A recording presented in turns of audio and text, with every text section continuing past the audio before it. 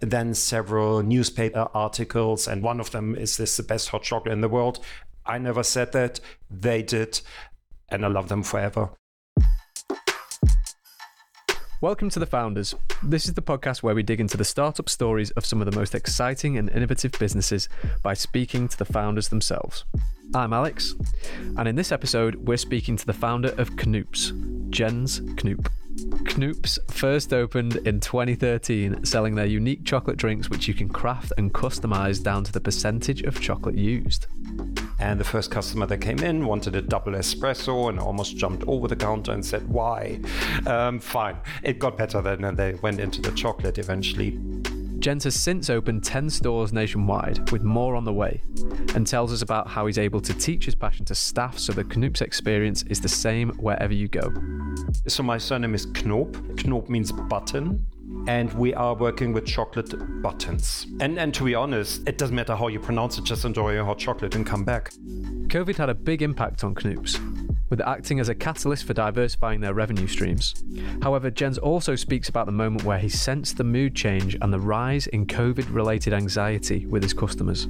When I started sensing the anxiety level of the customers, takeaway cups, don't touch my cup, keep the change.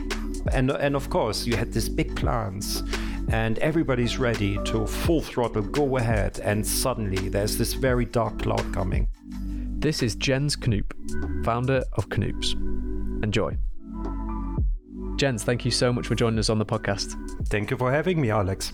So before founding Knoops in 2013, can you tell us a little bit about your career that led up to that? How far do you want me to go back? I've done everything. I've done a little bit of everything, but I was a very keen photographer. When I left school in Germany and Hamburg, I started working as a photographer for newspapers, but then toyed with the idea of studying photography with a more fine art approach, and England was calling me. A lot of my friends moved from Hamburg to England, specifically to Bournemouth, to study fine art photography. So I went over, studied for 3 years, got my degree in fine art photography, and was jobless, of course. The artist that never makes any money. But I also didn't want to move into digital photography, which was essential to get paid. Nobody wanted to wait for a film to be developed. So that's when I started looking at other job options. And there is a bridge here to chocolate. I know it's very wide-winded here, but this is about understanding people and what their desire is, what they want to have. And I started working for an American video streaming company that, because of my audio video background with photography, I was live streaming focus groups from around the world. I traveled all over the world, a lot in Asia, a lot of Europe and North America as well. And I loved it because I was sitting in these focus groups in the room, and I was listening to the consumers, what their desires were, what they aspire to be. And I had this defining moment when I was in China, when I saw the consumers talking about what they wanted. And I'm sure we will talk about this defining moment later on, but that's when I started listening more carefully to the consumers. And it was a small, affordable luxury I heard again and again and again. Something that makes you feel special, a treat, the occasional treat that elevates you physically, mentally, but doesn't break the bank. And that was one of the last jobs I did, besides being also a poor bicycle courier in London, that inspired me to look for what do people want without breaking the bank. And that led me to chocolate in 2012 and 2013. That's a really interesting statement that you've just made around what you'd noticed in focus groups, because our perspective from that is we're an agency that works a lot in beauty, and we were talking about the fact that the other day that beauty as a niche is relatively recession proof, and there's this idea of a lipstick effect that happens during a recession, which is based on what you've said, specifically related to beauty. Even though it does have the word lipstick in it, it sounds like the idea of having a treat that doesn't break the bank survives many troubling times, I guess. But it's interesting that you see that expanding outside of beauty, but into lots of different things that have that experience of being a treat or being something that you can do that just lifts your spirits somewhat, regardless of what's going on in the world. It is that lipstick or the belt or just something that transforms your mood, that transports you somewhere else. And yes, that I think the lipstick you just talked about is that defining object of it's a recession, nobody has money, but they still want to treat themselves. And the lipstick is the symbol of that. For others, it's a belt. For us, it's the chocolate. You've got this concept of that you want to satisfy that kind of need for being able to treat yourself, but something that is not out of reach regardless of the amount that you earn. How did you land on chocolate? Various angles, I would say. So I always had a very strong childhood relationship with chocolate. It was the ceremonial treat my grandmother gave. I was very young as a reward for having behaved a full day without causing any trouble. But it was very ceremonial, and it was never binge eating. It was always small pieces of chocolate, always milk chocolate, obviously. But it was this, okay, sit down, hands clean, on the armchair, here's a piece of chocolate on a special plate. So very ceremonial, very precious moments. I treasure quite a lot. And that always followed me. I always had small pieces of chocolate and I always loved it. I mean, who doesn't love chocolate? But in 2012, I was living in central London at that time, and when it was getting colder, it was the winter, I was walking through central London and I could not find a decent hot chocolate. There were two extremes, and I'm not judging them, but there were fine chocolatiers that had a very limited range of chocolate drinks, and I very much appreciated them, but they were also very expensive and a very limited range. And then there were the big coffee chains that had the chocolate drinks as just another product. That wasn't their main focus, but I guess they had to offer hot chocolates because of the parents coming in with their kids. But the quality level was different. Fine, different. So nobody had choices, and I thought nobody offered a good quality and a good range. And I did more research all over Europe to see if it happened there. And of course, Spain, Italy, and France have a certain relationship with chocolate drinks, but again, no choice. And that's where I thought, okay, I have to dive into this. So my previous job working for the video streaming company came to an end unless I moved to the US where the headquarters were. I was manager of technical services globally. And if I wanted to pursue the career, I would have to move to the US or I start something new. So this was the opportunity to explore a new field that doesn't exist anywhere. Certainly not to that degree I wanted to pursue it. And from there, you opened your first store in 2013 in East Sussex. And what was that process like? And also, so you've kind of described the frustration of not being able to get a good hot chocolate or chocolate drink. So that kind of explains to me why you opened a store. But obviously, when you're faced with that issue, there are two routes to go down. You could create would you call it a mass market product that you would stock on shelves and speak to retailers and try and create packaging and etc. Or you create a store. Why was it that you chose to open a store specifically rather than tackle it from another angle, maybe starting a D2C store or something like that? And what was that process like? Well, actually, very simple answer. I have no retail experience. I wouldn't know where to start at that time. But of course, I was very close to the customers to be due to the market research experience I had. So I could talk to them, and I was always better on that side anyway. But producing the product and putting it onto the shelf, I think you need experience for that, which I didn't have. So also, this beautiful building in Rye in East Sussex just literally fell into my lap and was offered to me. I had to take that opportunity. I knew there were paths to come in the future to go maybe into retail and more branches outside Rye.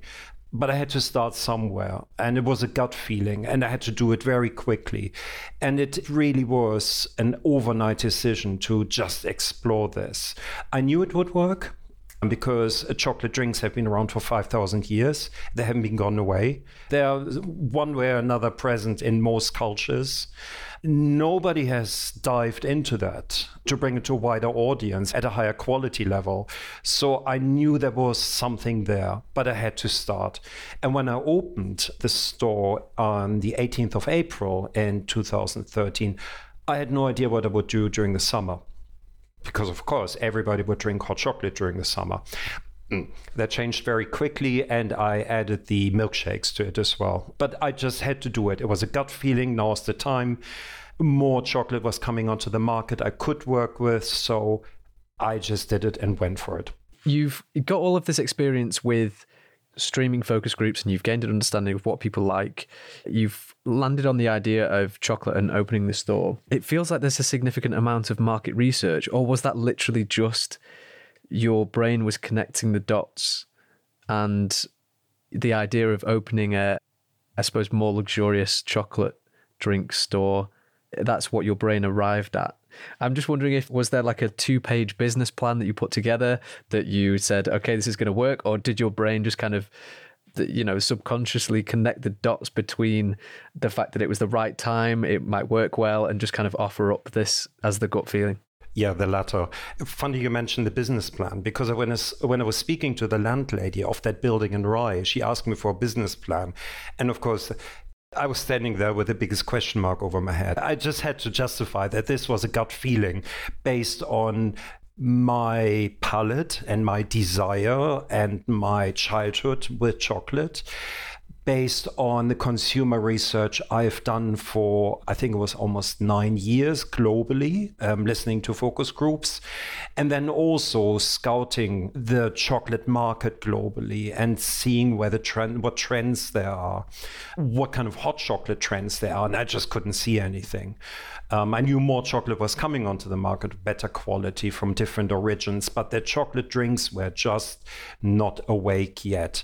So it was a mix, yes. The knowledge I gained from previous years, the actual market research, looking at other countries, including the UK, obviously what's happening, and then my gut feeling and my chocolate-fueled childhood.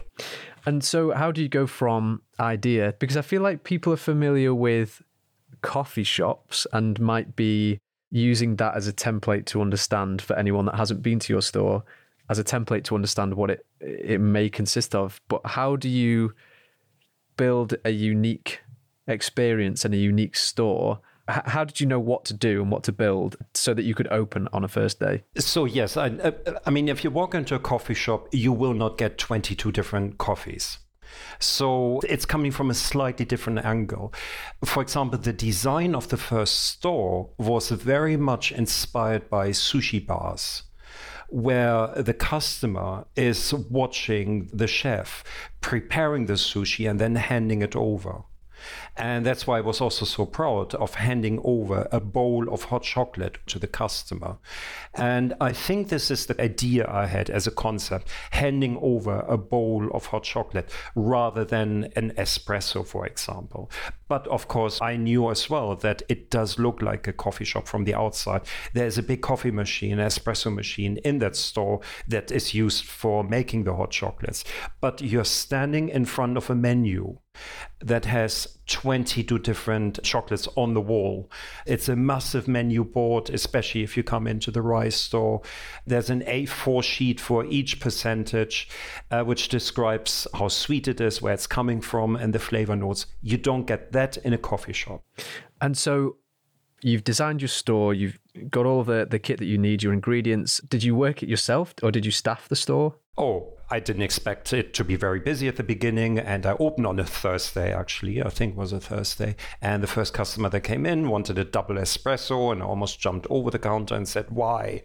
Fine. It got better then, and they went into the chocolate eventually. But yes, and then the locals approached me and said, oh, I think you need help. And yes, I did, of course, because very quickly it got very busy, especially over the weekends. But yes, it just shows how naive and inexperienced I was in terms of retail. So there was this drive and the fantasy and the desire to do this, but the actual reality of it, that caught up with me very quickly. So having relatively little retail experience, how did you go about, because I'm assuming it's just you coming up with everything. Did you know how to price things effectively? So you could price in your margin, your overheads, the cost of the ingredients and operation and all of these things. Did those kinds of things surprise you in terms of what you would need to charge or didn't need to charge? What was your experience like deciding on how to cost things out? I guess simple maths, but also my accountant said straight from day one, you must draw a small salary. It was tiny, obviously, but if you can't draw a small salary from day one on, you will be in trouble. You must calculate that into the costs. No, I mean, I had friends and family who helped me out, costing it appropriately and giving me advice when it comes to insurance and sourcing and, of course, tax returns and all that, and VAT thresholds. But that's where your friends and family kick in to support you. And now I have a fantastic team doing that for me, obviously, because I still can't do it. I have a CFO dealing with all that, and I love it very dearly. But yes, I wouldn't be able to do that. So yes, at the beginning, it was based on the support of family and friends to advise me on everything I wasn't interested in, but of course, which is half the business, if not more. So that first store went well. And you now have 9 stores with 3 more opening soon, including Manchester in a couple of weeks. How did you go from that first store where you, I assume, built up a reputation for yourself and the brand? How did you go from that first store to being able to replicate that in multiple other locations? So I always knew, I had this gut feeling that there is potential, but I also knew that I would need help to roll it out, to make it bigger, to open more stores. So I was always open for other people approaching me because I was never out there seeking investors or business partners. But that's me not thinking about that practically. It's me just making a bowl of hot chocolate and handing it over to the customer. I think what helped was, at that time, TripAdvisor, which was very popular then. Now it has changed a little bit. But suddenly I was number 1 TripAdvisor East Sussex. And we have fantastic restaurants there, so which was a big surprise, but it puts you on the map. Then several newspaper articles, and one of them is this the best hot chocolate in the world. I never said that. They did. And I love them forever. But that puts you on the map. People read that. And certainly the local community is filled with pride then as well, that a small shop like this, doing something different, is noticed outside and in a bigger scope.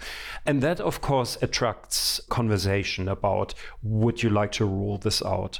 And there were good proposals and there were bad proposals and lazy proposals.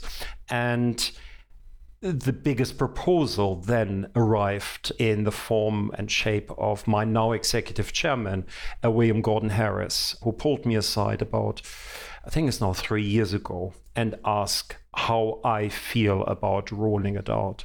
And I was always open for the discussion. It just had to be the right partner and the right team with it.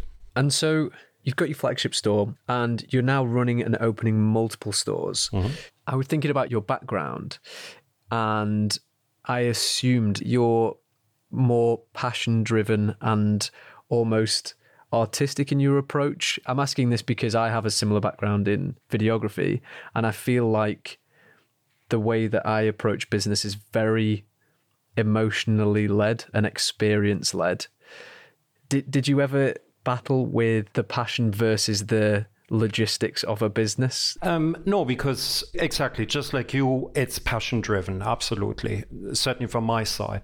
And that's why I have people left, right and center with me who are just the opposite to me. So we are becoming the team that is pushing that forward and everybody has their strength.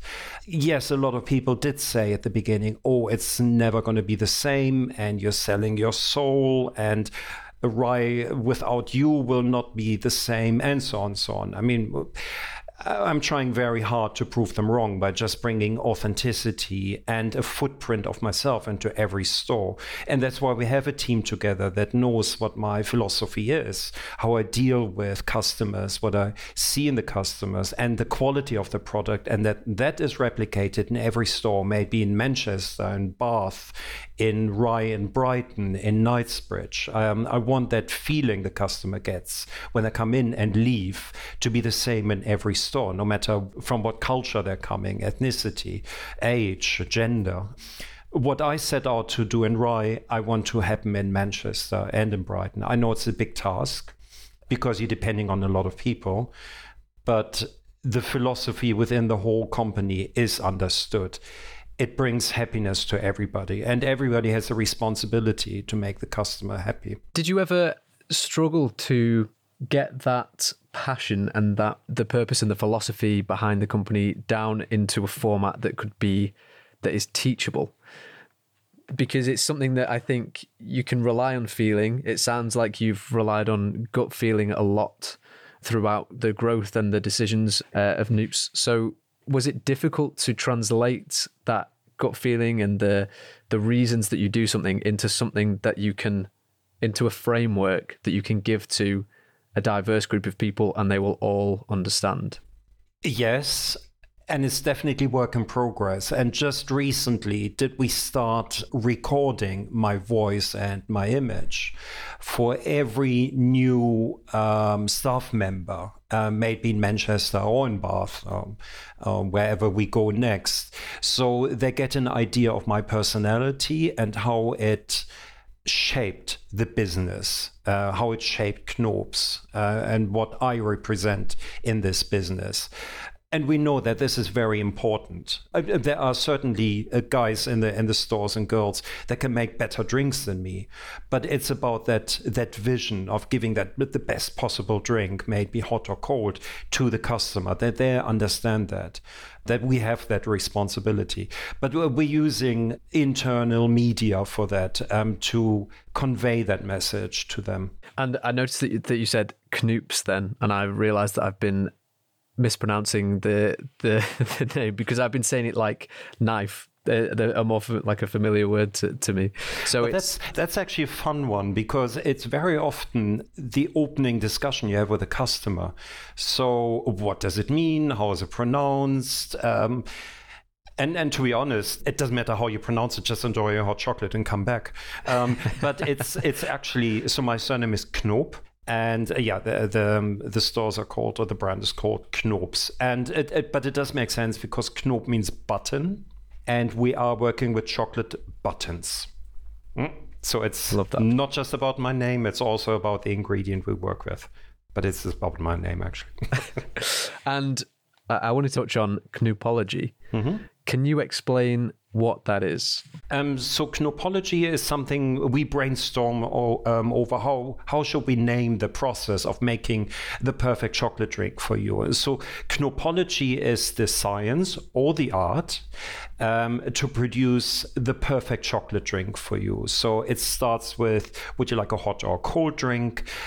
How sweet or how dark would you like your chocolate?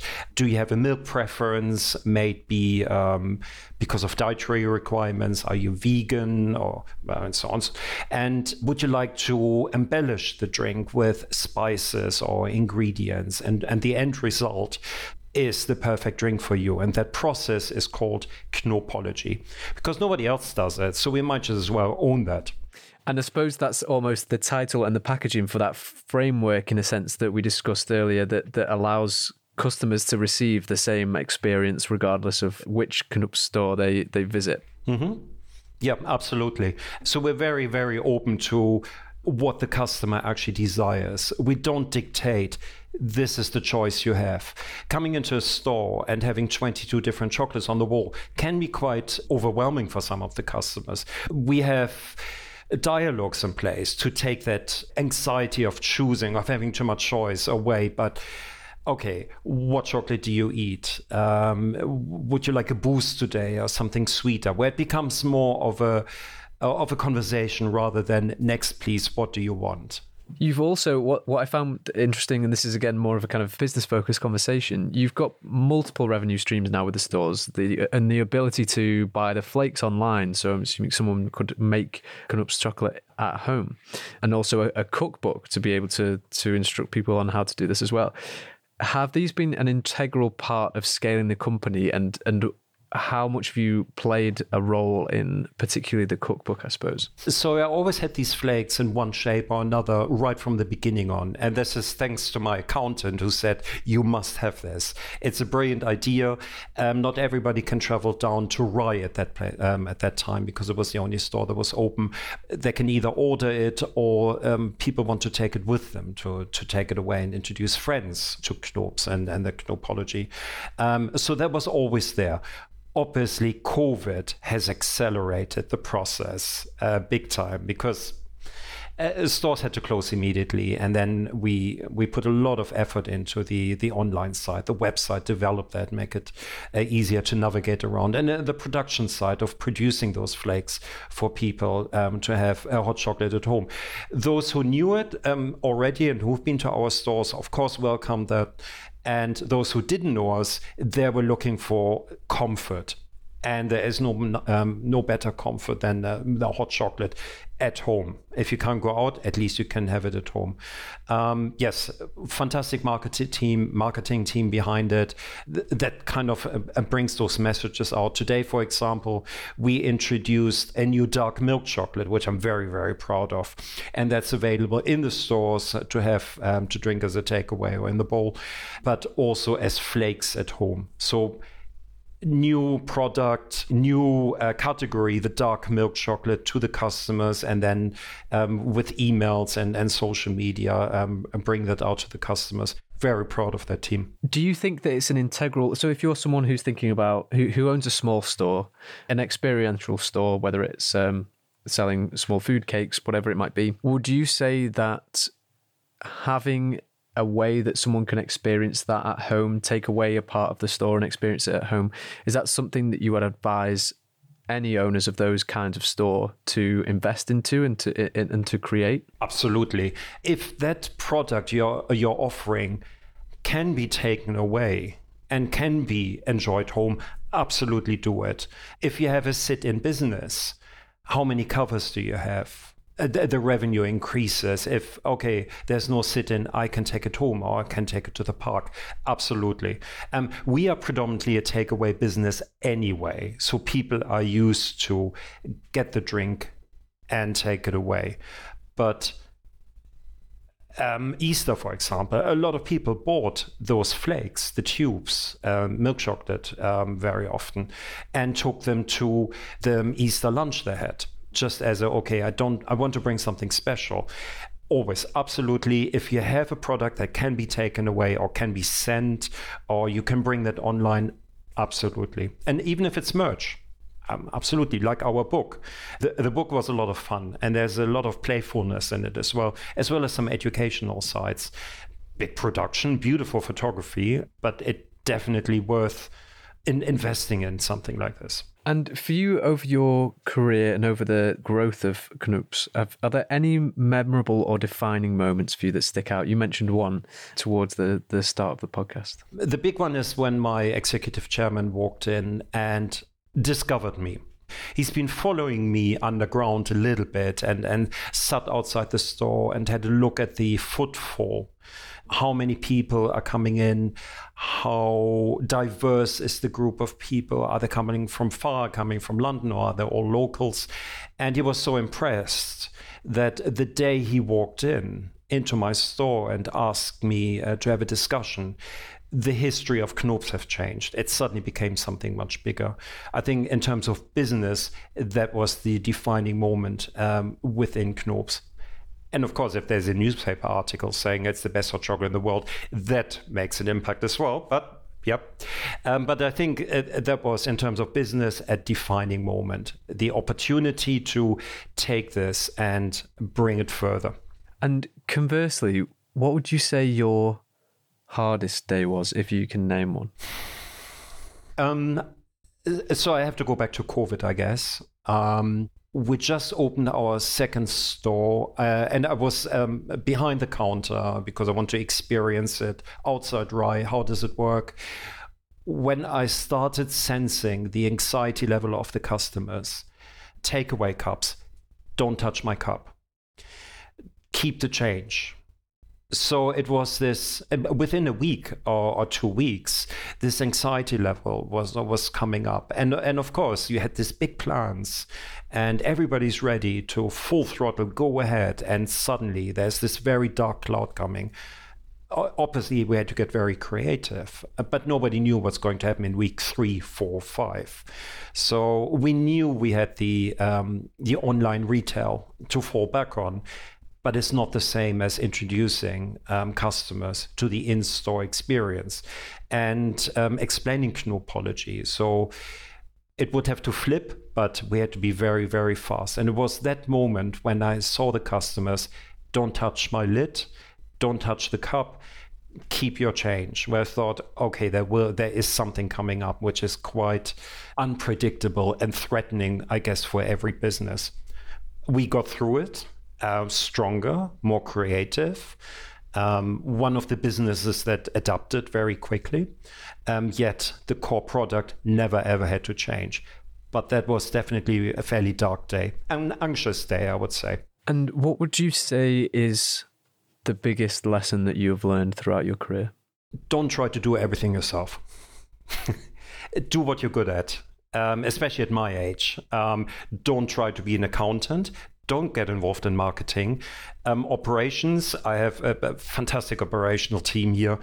They're much better at it. HR, I'm good at chocolate. I know my chocolate. I know my customers. That's what I'm really good at. Everything else, leave it to the professionals. But I mean, you have to be very certain about that. And of course, again, I'm coming back to my gut feeling here, the gut feeling that the right team is with you as well, that you trust them. And I trust them completely. So I can really focus on what I enjoy doing, what I'm good at, where I want to spend 24 hours, 7 days a week with, and don't pretend to be good at all the other stuff, which I'm not. What would you say are your principles for success? I think that feeds back to the previous question. Choose your people wisely, and you must be able to trust them. As I said, if you can do it and it is in your character, give the tasks you're not good at to the people who are good at it. And I'm sure they want to join you as well, because there is a balance within the team that everybody does their job, which they enjoy and what they're good at. And then that team is becoming a success. And lastly, who inspires you in business? Is there anyone that you look to for inspiration? So it's not just one person, it's broader. So what inspired me at the beginning was my family, who encouraged me to travel as quickly as possible, who gave me the confidence. My partner, who said, this is working, this will work, even though I was still in my kitchen, not knowing what to do in the summer. But he was very, very supportive right from the beginning. My executive chairman, William here, who has the forward vision, much, much wider than I can think and much further into the future than I can think. So I'm in the right now and handing over a bowl of chocolate, but he's the guy that can see the future of Knoops, and it looks fantastic. But he has that confidence. So this is somebody who inspires me a lot, that there is something ahead of me. But when it comes to just me, I very often look at everything else but chocolate. I look at art, psychology, philosophy, cultures around the world to get inspiration, what is going on. Because I don't want to copy, I want to be unique. And that's why my name is Above the Shop, because it's not a copy of. I find that very inspirational when it comes to, for example, let's say psychology, to understand people, why they desire certain things and how we can fit into this. Or look at different cultures, how they develop their sweet tooth, for example. What kind of role has chocolate played in there? So that's very inspirational, doing more and more research and history. But there's not one figure, it's a whole cluster of ideas and people I am with who inspire me every day. I think that's almost like a creativity hack in exposing yourself to as many ideas and cultures as possible and seeing what resonates with you and a mass market and kind of combining these things together to create a new and unique experience. I'm a big believer in that there aren't any new ideas. They're drawn from, they're almost dots that are connected in areas that they haven't been connected before.